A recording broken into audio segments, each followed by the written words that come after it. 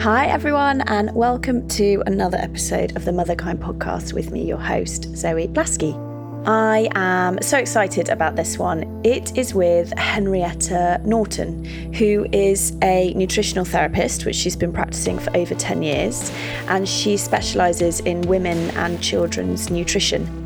ES Magazine have said that Henrietta is a top 10 therapist to have on your speed dial, and she has founded an amazing supplement company called Wild Nutrition, and I use their supplements all through my pregnancy and I still use them today.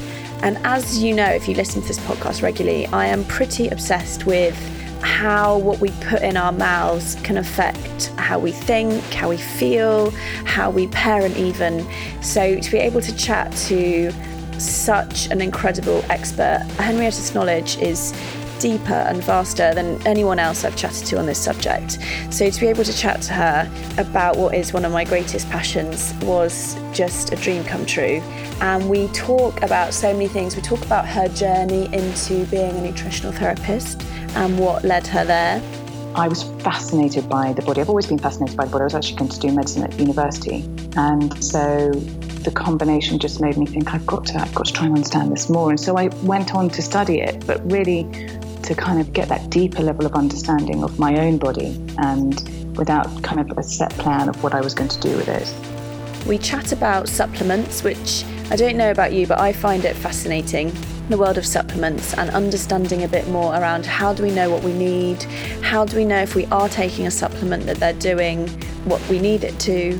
So we get into that, and again, her knowledge and her scientific knowledge of that is outstanding. So I hope you find that interesting and geek out with us.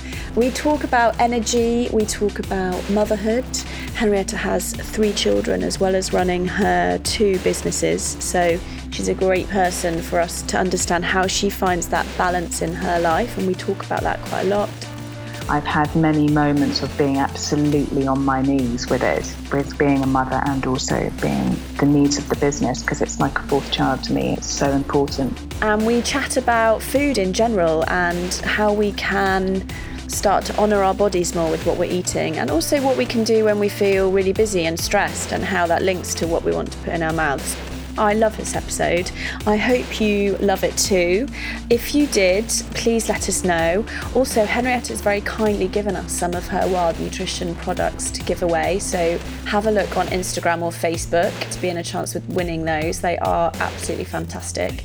And also, Henrietta's given us a great resource around stress, and she's provided me with a really in-depth PDF. It's almost like an ebook, which is normally just reserved for her clients. So if you go onto the website motherkind.co, you can download that totally for free, no obligation at all, and have a look at that as some extra knowledge that Henrietta's gifted us with. So I hope you enjoy this episode, and here it is. So Henrietta, welcome to the Motherkind podcast. Thank you so much for being here. Thank you very much for having me, Zoe. It's such a pleasure. Oh, and this is really exciting for me because this is the first podcast that I've actually recorded over Skype. So we're looking at each other and we can see each other, but we are sat in our respective homes. Sat comfortably in our respective homes. But we were just saying, weren't we, that how difficult it is when you're not seeing one another, because communication is so much more than just hearing a voice. It's actually about kind of getting the sense of the person that you're speaking to as well. So it's great doing it this way. Yeah, exactly. So listeners, if you notice a difference, or you think it sounds great, or you prefer it face to face, let me know, because I'd like to do more and more by Skype, because of course it means not having to ask people to track and me to track all over the country to do this. So yeah, so let me know. So the first thing, Henrietta, I wanted to say is just a massive thank you, because I took your Wild Nutrition, which is your company, I took your pregnancy supplement throughout my pregnancy, and I think it had a massive factor as to how great I felt through the whole thing. So thank you for formulating it. Oh, it's a pleasure. It was really wonderful to have that feedback, because when I formulate any product, it's not just about the sort of A to Z of vitamins and minerals or the ingredients per se that go in, but actually it's about supporting the person as a whole. So to hear that, you felt really good on it is just a joy to hear. I did. I really did. And that's where I'd like to start, actually, is just chatting a bit, and so that people can get to know you of Wild Nutrition and your journey. Because your journey started when you went to see a nutritional therapist. Is that right? Yes, it did. It did. I mean, funny enough, actually, I was thinking about this quite recently because I think in many ways it started a long time before that. I mean, I can remember being, a young child, actually, and experiencing what felt like unusual fatigue and having problems digestively as well. So, I mean, as young as 11, I would say. I remember it being something that I was conscious of at that young age.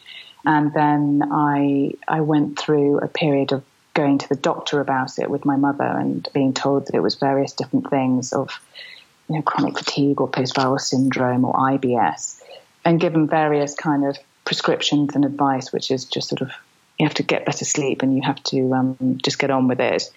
And then I think when I went through university, and actually I'd come through university and I was working, and actually trying to combine my kind of energy provision with also working was what drew me to my end, and drew me to my knees rather.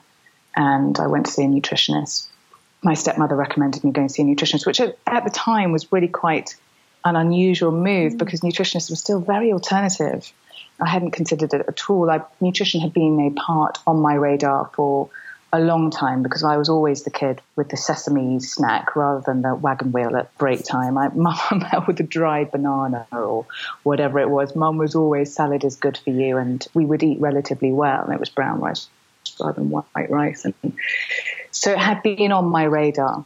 And then when I saw the nutritionist, it was life-changing, actually. It sounds very dramatic, but it really was for me because it was that light bulb moment of, I'm so interested in this. It made such a difference to me with some really, really simple changes. And I was fascinated by the body. I've always been fascinated by the body. I was actually going to do medicine at university.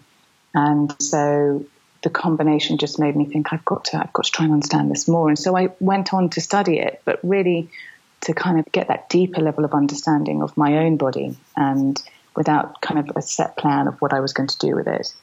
That was back in the sort of early 2000s. And then I was actually also during that time experiencing really strong problems with my menstrual cycle. And that hadn't really been addressed by the nutritionist that I'd gone to see. And when I was studying nutrition, I was learning about these different conditions, one of which was endometriosis. And as we were learning about it, I was ticking every box and thinking, crikey, this is what I'm experiencing too. And it made me explore it. It made me go to the doctor and ask for various tests. And a long story short, I was diagnosed with endometriosis and given a really poor prognosis, actually, told that I was unlikely to be able to conceive, that it was really quite moderate to severe endometriosis. And there was very little that I could do except to go on these very strong medications. And I was, I think, a kind of combination between the understanding of the body that I'd had and the power of nutrition that I'd already experienced, and also a kind of grit determination in my personality just made me think I'm determined for this not to be the case, and set about kind of really researching hormones and the endocrinology side of our system, and managed to turn the prognosis around. So that's why I feel incredibly passionate about, working with women. And many of the women that I see in clinic have been the doors have been closed on them, actually, with a lot of the conditions they were experiencing, and they've fallen through the net. And I feel very passionate about helping them or working with them, supporting them, because I was one of those women too. So how did you do that turnaround? Was it just what you were eating, or did you look at what you were thinking, or other lifestyle elements? Can you just, because there might be people listening in that exact situation who'll be wanting to know some of the things that you did. My whole ethos to nutrition, I find the kind of term nutritional therapy is sometimes quite reductionist, because actually when you're looking at what people are eating and you're looking at nutrition, you're looking really to support the body's healing. You need to be looking at all of the facets of our being. And so for me, actually, interestingly, there were two main things that really changed my existence or my experience of endometriosis, and that was lifestyle change. So learning how to be more gentle actually was, a huge one for me. And that takes different paths for different people. Gentle with yourself? Yes, and I think that was from gentleness in thinking. So when I needed to rest.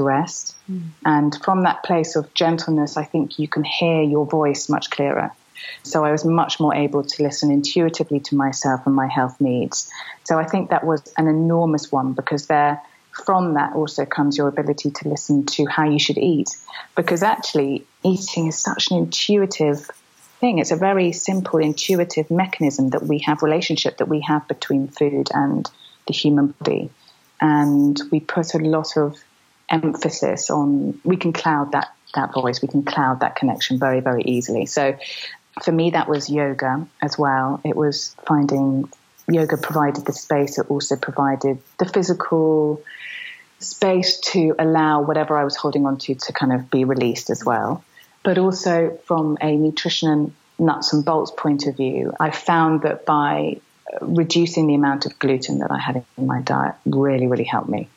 And I use this method with my clients as well. It's looking at not what you're doing necessarily, but what you're not doing. So for me, what I was doing is I was living on a diet that was very, very high in gluten-containing products. That wasn't necessarily the issue per se, but more that I wasn't getting in other components that would help my body to respond to that appropriately as well. So I wasn't having enough variety in the vegetables that I was eating. I wasn't getting enough color. I wasn't getting enough variety. And once I found something that worked for me, I think I started to become very fixed in that as well, which I think is very common when you come from a place of fear about your body, if it's been imbalanced, is that you find something that works and you really rigidly hold on to it. But actually, health is about an ebb and flow, isn't it? And so I see this in clinic as well. If somebody comes to me and they, on paper, are having what looks like a really good diet, but they're eating the same things every day, it's about actually building in variety and building in what are you not doing? You're not having enough colour.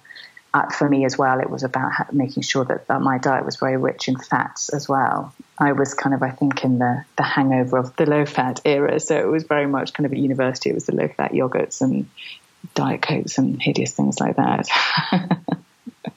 But we are all individual, and I think that's a really key thing as well, is that knowing that there are guidelines that we can give to women that are experiencing conditions that are very similar to us. You know, for example, other women that experience endometriosis, but everybody is different. And I think it's, again, as I said right at the beginning, it's about listening to your own voice with that as well and trusting that.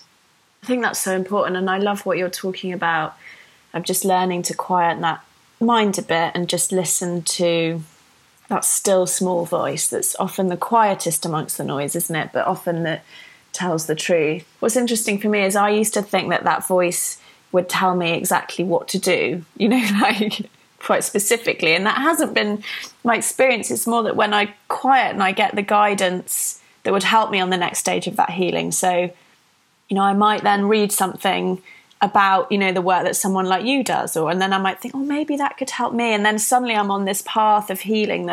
That's quite a common misconception, that this quiet voice told you to cut out gluten, which I'm sure it didn't. But it's like that, you know, taking guidance from around us. And I notice things that I wouldn't notice when I'm quieter inside. Exactly. That gentle voice isn't prescriptive, and it can be a feeling, can't it? It's just very intuitive. You just feel intuitively, I think I should be saying no to some bread today, or whatever it might be, which sounds very woolly, but my gosh, it's so often right. And I think it can start as quite a quiet voice, but it gets stronger and it remains gentle, it remains loving, but once you become engaged with it, actually it's very difficult not to listen to it. Yeah, that's my experience as well. And my experience is that when I don't listen to it, things on the outside get more and more sort of crazy, to the point where I have to. Yeah, absolutely. Either physically or mentally or in my environment, whatever's going on.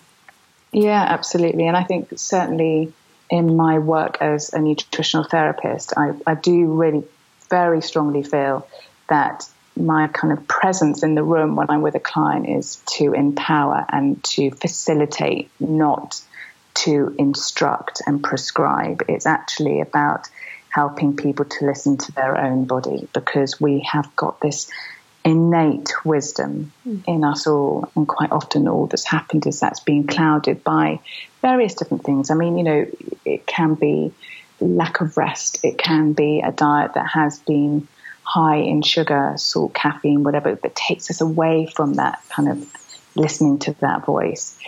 Certainly, if that's the case, if I've got someone that I'm working with, then it's more about the fact that their diet is quite loaded with stimulants.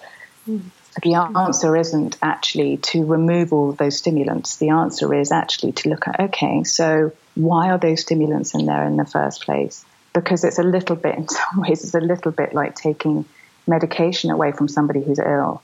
Those things have served a purpose. It could be that it's helping them to get through the day because they're not sleeping or resting well. So I feel that my role with them is to help them understand why it's really important actually for them to honour their need to have 8-9 hours sleep a night and proper sleep, and not be looking at the iPad just before you go to sleep, because that in itself will help you to reduce naturally by default your reliance on stimulants and sugar, for example. And then when we start to take those things out of our diet, then the cloudiness reduces and we become more clear in our function, in our physiological and biochemical function, but also in how we think as well. I'm getting really fascinated about this at the moment. I've read a few really good books on sleep. But what I'm really interested in is how we as mums, because a lot of these books will talk about the need, as you're saying, for 8 hours and unbroken and undisturbed. That just doesn't apply to mums generally. Yes. You've got 3 children, haven't you? I have. But maybe it would be really interesting to chat about with, your mum hat plus your nutritional therapist, nutritional expert and well-being expertise as well. How have you personally managed those two? So talk about sleep to start with, and then maybe we'll take it broader. Because my experience is my sleep's just become unbelievably broken. I mean, obviously I have a 2-year-old. How did you manage that? Sleep, the nemesis of any mother. What I have learned about myself as a mum is that if there's one thing that I need more over and above anything else, it's sleep. It's rest.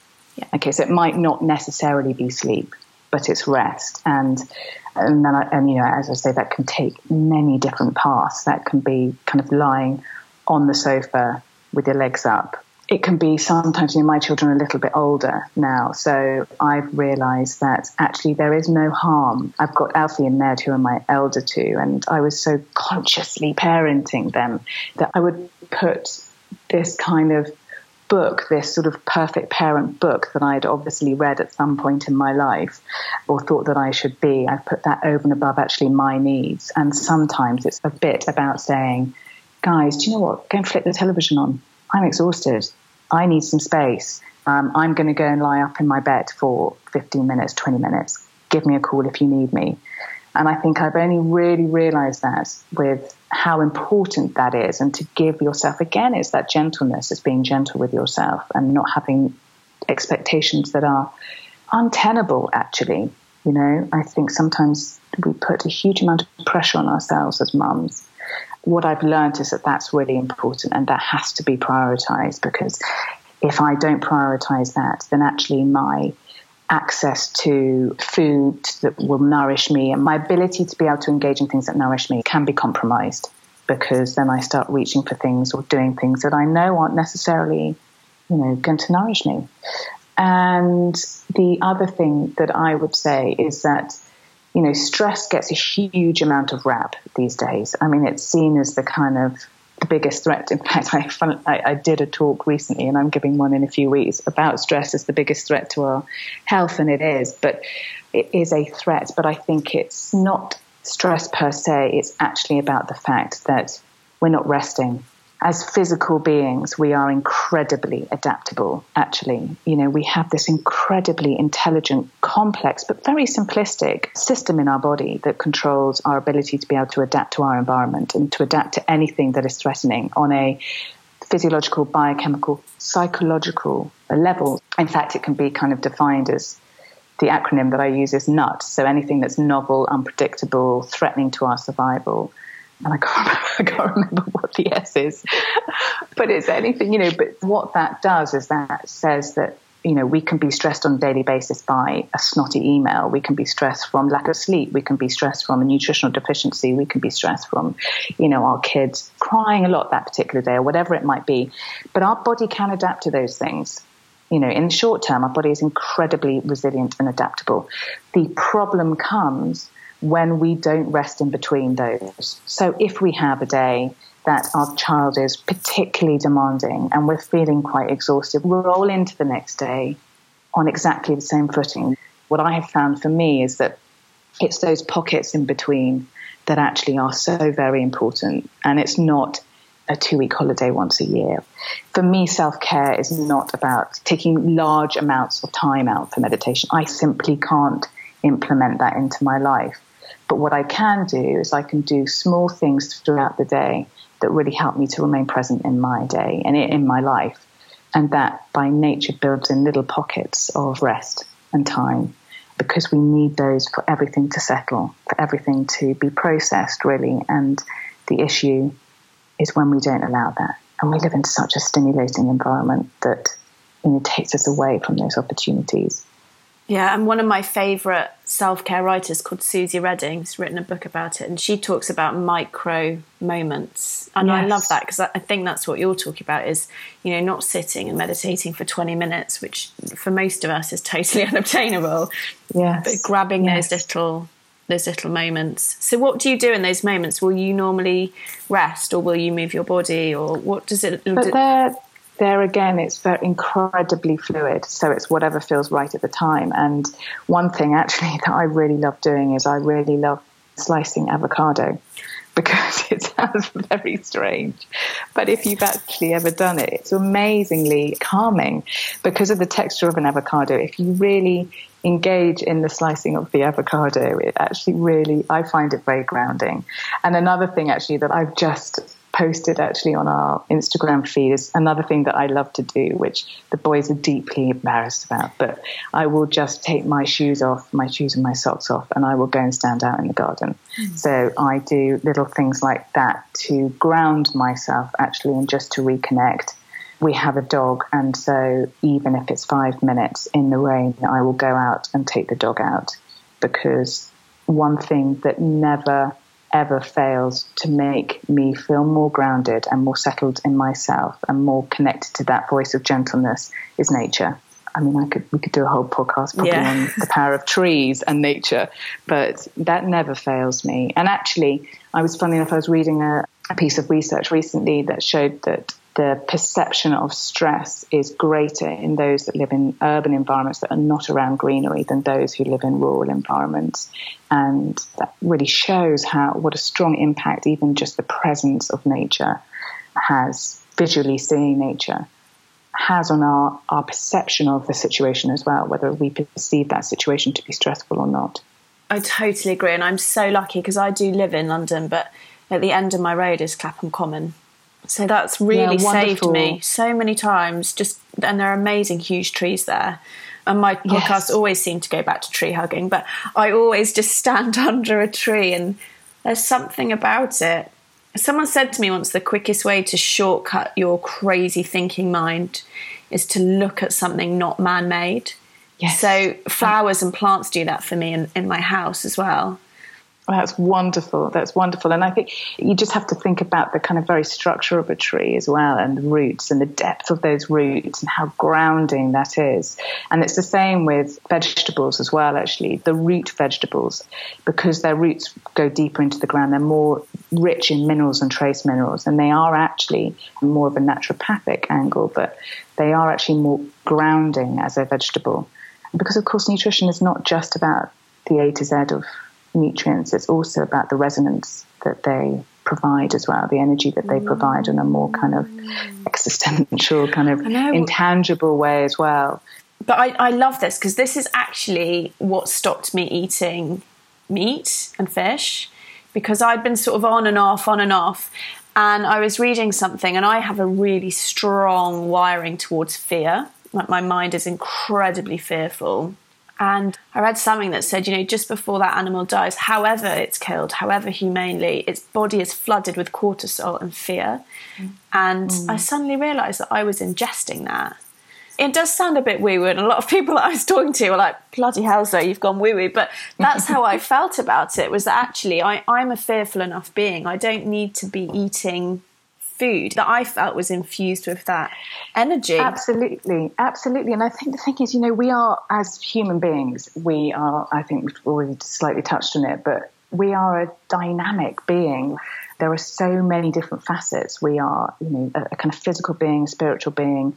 We are so many things, and our relationship with food is incredibly primal, and nourishment from food is not only physical, it has to be all of the other elements as well, which is why, I think there's a very strong argument for growing your own food and for that to be organic where possible.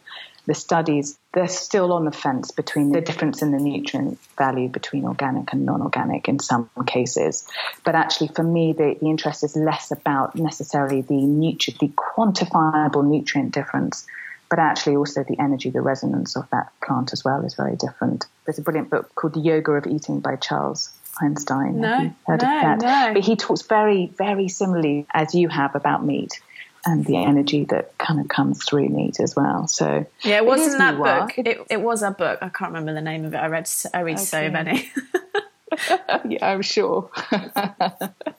So I just want to move the conversation on slightly, because I really want to get into talking about wild nutrition, talking about your business, and talking about how you manage, juggle, survive, having, incredibly thriving personal practice, business, 3 children, family life.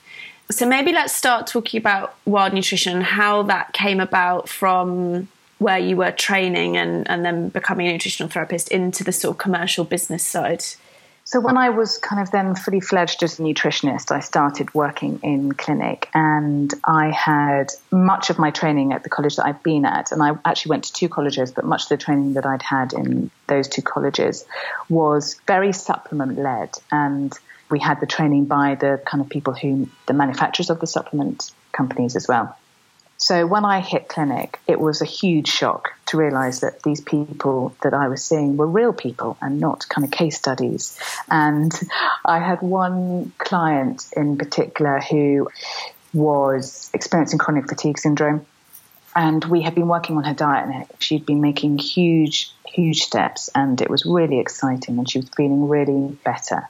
And then I introduced a synthetic B vitamin complex into her program, and it all went to pot. She felt absolutely dreadful. She went very high in anxiety. Her sleep was poor. She was wired. And now I understand why that would be, but it was affecting her adrenal glucocorticoid release. So it was affecting her release of cortisol and adrenaline in a negative way. So most nutrients work by a kind of U-shaped curve, which basically means that too little or too much of one can be detrimental to health. And I realize now that because of her genetic individuality, she was incredibly sensitive to things. So we need to make very, very small changes, and she respond very acutely. So that started to get me thinking, but I didn't do anything with that really. I mean, I did a lot with the client, but it just sowed a seed and it was just left in my mind. And then a few years later, I became head of nutrition at a supplement company that included research and development for their products and formulating their products. And then I really understood what was going into these products. And I really understood the seismic difference between a vitamin that has been industrially made and that is found in food. They're completely and utterly different. Can you break that down? Because I think a lot of people, I didn't understand this until I was in Space NK and the lady explained it, and I bought this was when I was pregnant, but I didn't understand the difference between synthetic and food state. Yes. And I think, so can you explain that to people so that they get a grasp of what it is that you're talking about? Yes, I know it's a difficult one to kind of grasp. But so if you think about any vitamin and mineral, So I'm going to use the example of vitamin C. So if vitamin C is found in an orange or in a pepper, you find it as a complex. So you find it as the best way to think of it is as a patchwork quilt. So you have the vitamin C is a cluster of all these different fractions, all these different patches that are inextricably linked. So they are metabolically bound with each other. And those are a mix of ascorbates, but they're a mix of bioflavonoids, rutin, different elements, many of which we don't really understand or know of yet. But the importance of them all is that they work in synergy together. But what science has done since the 1930s really is that they have focused on one of those patches. So, for example, with vitamin C, it would be ascorbic acid. So they take that center patch and say, well, that's the one that has the most effect, that's the most dominant patch in that quilt. And so therefore that's the part that is bringing the benefit. So if we just take all of those patches out and we concentrate them and we remake them, and they do that in the industry with sorbitol and cornstarch in the case of vitamin C, then they remake it and it's synthesized in a lab and it's called vitamin C. But actually all it is it's ascorbic acid. So it's very, very different to nutrients in food. You find that whole patch. And the way that we produce the nutrients is that we replicate the process that happens in nature. So we replicate the root system and we use a plant to grow the nutrient in. And therefore you get that entire patch. So what we're now understanding is interesting, actually. I think with nutrition, the research in nutrition in general is that what we're seeing, the studies that are coming out with all these kind of fascinating results are actually only proving what traditionally we've known for so long, in sort of traditional medicine. These messages have been there for so long. It's why midwives were trained herbalists, because they knew the power of plants during childbirth. And so anyway, I'm slightly digressing. So I started to understand what was going into these products and the seismic difference between that and what was being found in food, and knowing our human biochemistry in the way that I did, and thinking, well, we are so primarily wired to receive our nutrition in food. To me, it makes no sense to give a body that's requiring healing something, a kind of chemical that the body doesn't recognize and has to work very hard to utilize. And then it made me realize about the client that I was seeing, all those years ago, and tying the two together. So I felt very disillusioned and I felt very disheartened with the supplement industry. Was that most of the supplements, like the big brands that we would hear about, are most of those synthetic? Yes. Yeah, they are. It's the price difference as well. That's what I noticed. Like, the price differential is now very obvious to me now that I've learned more about this, why something like yours is sometimes 10 times more expensive, because you're actually getting the food state as our body needs it and understands it, as opposed to a totally synthetic version. You are, yeah, absolutely. And it's about quality rather than quantity. And I think that's actually a great motto for everything in life. It's, what you're getting is you're actually getting more bang for buck, if you like, with a more expensive, better absorbed. I mean, there have been over 50 different, some of which are published and all of which are independent studies showing that if you are taking nutrients in a food-growing form, so you're getting them in that kind of, that's that whole patch, that you are actually absorbing up to kind of 92% of what is in that product, as you would in foods. But if you take it in a synthetic form, you might only be getting 8%. So actually, even though you're often needing only lower doses of the food grown form, because you're absorbing it so much better, and the body isn't having to. There's a wonderful biochemist who's done quite a lot of research on this, and she says that actually your body's having to steal a lot of its nutrient or cofactor reserves in the body in order to be able to kind of almost recreate the structure that the body is used to finding that ascorbic acid. So actually it comes at a cost to the body quite often, particularly if we're taking very high dose synthetic nutrients. So, I just felt very passionately, a little bit like I did with my prognosis for endometriosis, very passionately that there had to be something different. And I think because there's lack of awareness out there that these products are made like they are, I wanted to do my bit to support the awareness and, to provide products that I could take for my family, but also that I could use in a clinical setting as well. And I came across a process that's only produced in America. They've been going since the 70s, very much under the radar, but it's the most amazing, incredible process. And I feel even more passionately about it now than I even did when I first discovered it, because I see the results and I hear, wonderful feedback, and it's really amazing stuff. So if someone is listening, and, I remember being so shocked when I learnt this about the synthetic and the food state, and how do we know what supplements to take? About what sort of supplements? So, I was looking at your website yesterday. There's a lot of products on there. Do we need to see like a nutritionist first, or should we start with you've got a really general, I can't remember what it's called, like a general living. That's it, general living. Would we start there? Because I get asked this quite a bit, with mums, especially fatigue, low energy, maybe postpartum. Yes, absolutely. I mean, there are some, I think about that Mark Twain quote that says, never trust written down advice because you might die of a misprint. And that always makes me laugh, because it's like, I think general advice is there are some things that can be really helpful for most people. Yeah. We are all individual. And so it's a good idea to go and see somebody who's got some kind of background in nutrition, and a qualified nutritional therapist or naturopath can be really, really helpful. There are some things that work across the board for most people, and that is particularly for energy and fatigue is the B vitamin group. So they work incredibly well as a complex. So I'm going to recommend a B vitamin complex.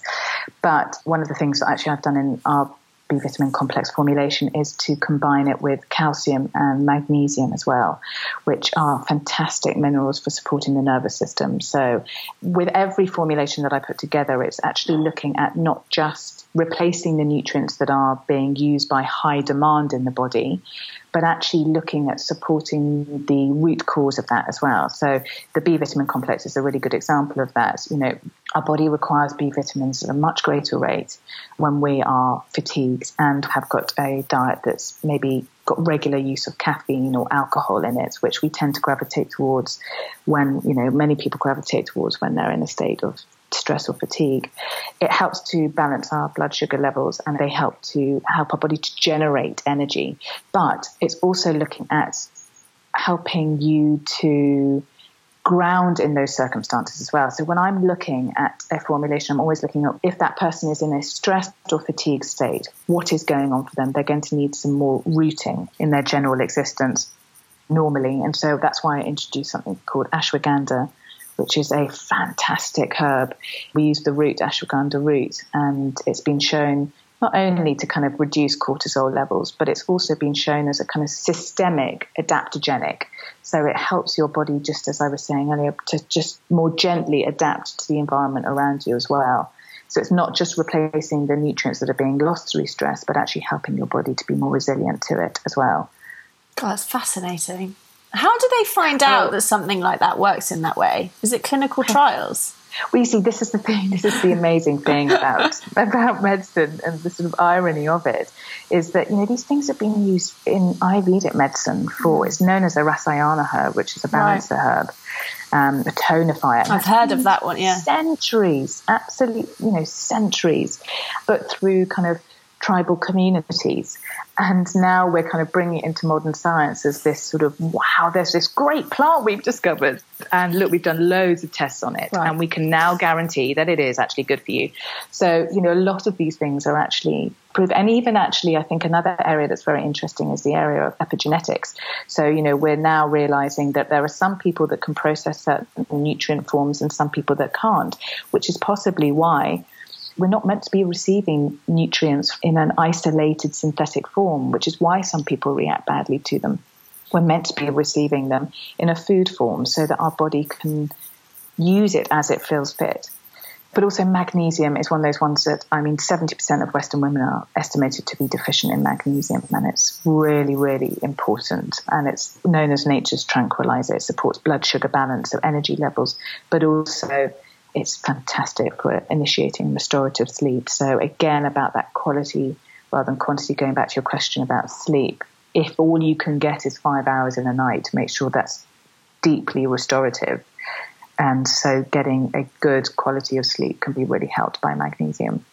Oh, it's just so fascinating, isn't it? I mean, I could chat about this all day long. I'm just so fascinated by it. Before we finish, I do just want to, mainly for my own interest, learn a bit about how you juggle and how you manage everything that you do and what some of the practices are. We've talked about those micro moments, but I wonder if there's anything else that you could share, particularly around whether you've ever experienced any guilt of being a busy working mum of 3 and how you've overcome that and that journey, because that's something that my audience like to know about with people I chat to. Absolutely. Well, my role as a businesswoman, as you like, from starting World Nutrition completely tracked my role as a mother, because I just had Alfie. I was writing my first book on endometriosis and becoming more aware of, wanting to do something different. Really, that part of me was born actually from having Alfie. How old is he now? Wonderful saying. He's 10. Okay. Nearly 11. So that beautiful phase, God be with the mother, because when you give birth to your child, you give birth to you as well. And that's so true with every child, subsequent child. You birth a new part of yourself. So it's tracked it, and it's been through blood, literally sweat, tears, snot. It's not been a pretty journey. It's still not a pretty journey. And I think I want to talk very honestly about that, because I think it's important, and it's easy to see the growth of the business and the success of the business. But I've had many moments of being absolutely on my knees with it, with being a mother and also being the needs of the business, because it's like a fourth child to me. It's so important. And I think how have I managed it is through that gentleness. It's that gentle voice, and it's okay to feel snotty. It's okay to ease up actually on yourself, on your children. I think one thing I became very aware of about a year and a half ago was that I was giving my best self to my work. I was working hard, and I was coming back and I was completely spent. And I just thought, this is the wrong way around. Rather, it's not the wrong way around, but it's not in balance. And so I think it's always in progress. It's always in progress. I have more times now in balance than I don't. But I think that's, again, going back to the adaptability of us. To expect ourselves to always remain in balance is unnatural. It's not unnatural to think that, but actually it's unnatural for us to be constantly in balance, actually, because our body, even physiologically, biochemically, is constantly adapting. It's constantly changing different releases of different hormones at different times. We're constantly adapting. And I think it's learning to live with that ebb and flow. And I think that's where I've got to, is being more comfortable in the ebb and flow of it all, actually. And to cover off your point about guilt, 100%, brings tears to my eyes just thinking about it, actually. And I think I've been really questioning myself about that, because I think the guilt comes not necessarily from not being with my children. I spend a lot of time with my children, or not being present enough at work. It's actually about how wholehearted, how present I am in those times. Do you know what I mean? It's about, I spend a lot of time with my children. I spend a lot of time in the office working, but how much time I spend centered and grounded and wholeheartedly present, I realized was not enough. And so I think that's where the guilt comes from, actually. If anything, it comes from not looking after myself. What would you do differently today if you were going to start What would I do differently today? I wouldn't do anything differently today, because I think I am in that place where I am ebbing and flowing, and I'm comfortable with that. I'm not a huge believer in regret, but I wish I'd listened to that voice of calm a little bit earlier on, that voice of gentleness that said, it's okay, maybe go into work half an hour late this morning. I have a son that's actually autistic, and when I drop him off at school, he has anxiety about going to school. And, for many years I would do that quite difficult drop off and then go straight into work. And actually what I needed was that rest period. It was that time, that gentleness, that time to just sit, whatever it was, take my shoes off and walk on the ground. I do that now, but I didn't do that then. We're learning all the time. We're learning about ourselves and how to navigate all the time. We're human experiments. And I think I'm there now until I'm not. Do you know what I mean? We have some days we have it and some days we don't. But I have it more now than I ever have. So I totally agree. And it leads me really nicely into my final question, which is, if you could gift all the mums in the whole world one thing, what would it be and why? Oh my gosh, it's a big question. It's a brilliant question and a huge question. I know. And so hard to say one thing. And instinctively, I want to say trust. But trust can be quite abstract for people, I think, as a word. I think sometimes it can trust yourself, trust your instinct. It can still seem quite abstract and unachievable. So I think I would just go back to that word that keeps on coming up for me, which is gentleness. Go gently on yourself. And also somebody said to me, which I think is really true, is don't do anything today that you wouldn't do tomorrow. So, don't burn the candle at both ends today if you're thinking about resting tomorrow. Basically, try and always live the day in balance as much as possible. So if you've got a morning of a lot of meetings, make sure that you are taking a little bit more time to get back home by walking through a park or whatever it might be. But yeah, I think that gentleness and mother ourselves, I think that's the thing. To be a really grounded mother, we need to mother ourselves. Totally. I mean, I always say that. People think I'm bonkers, but I say I've got 2 kids. One of them is myself, that little... Yes, absolutely. One is my daughter, absolutely. Because I feel like, I mother myself and then I mother her. Yeah, absolutely. And almost, that thing of being on an aeroplane, put the oxygen mask on you first rather than on your child first, because we have to be in that place to be able to give the best to our children. Yeah. What a lovely start to my week, this chat. I'm going to float off into my day. And then in an hour, when my head's gone haywire, I'm going to remember that gentleness and come back to it. So thank you so much. Zoe, it's been an absolute pleasure. I've yappered on quite a lot, so I'm sorry that it's been beautiful. Thank you.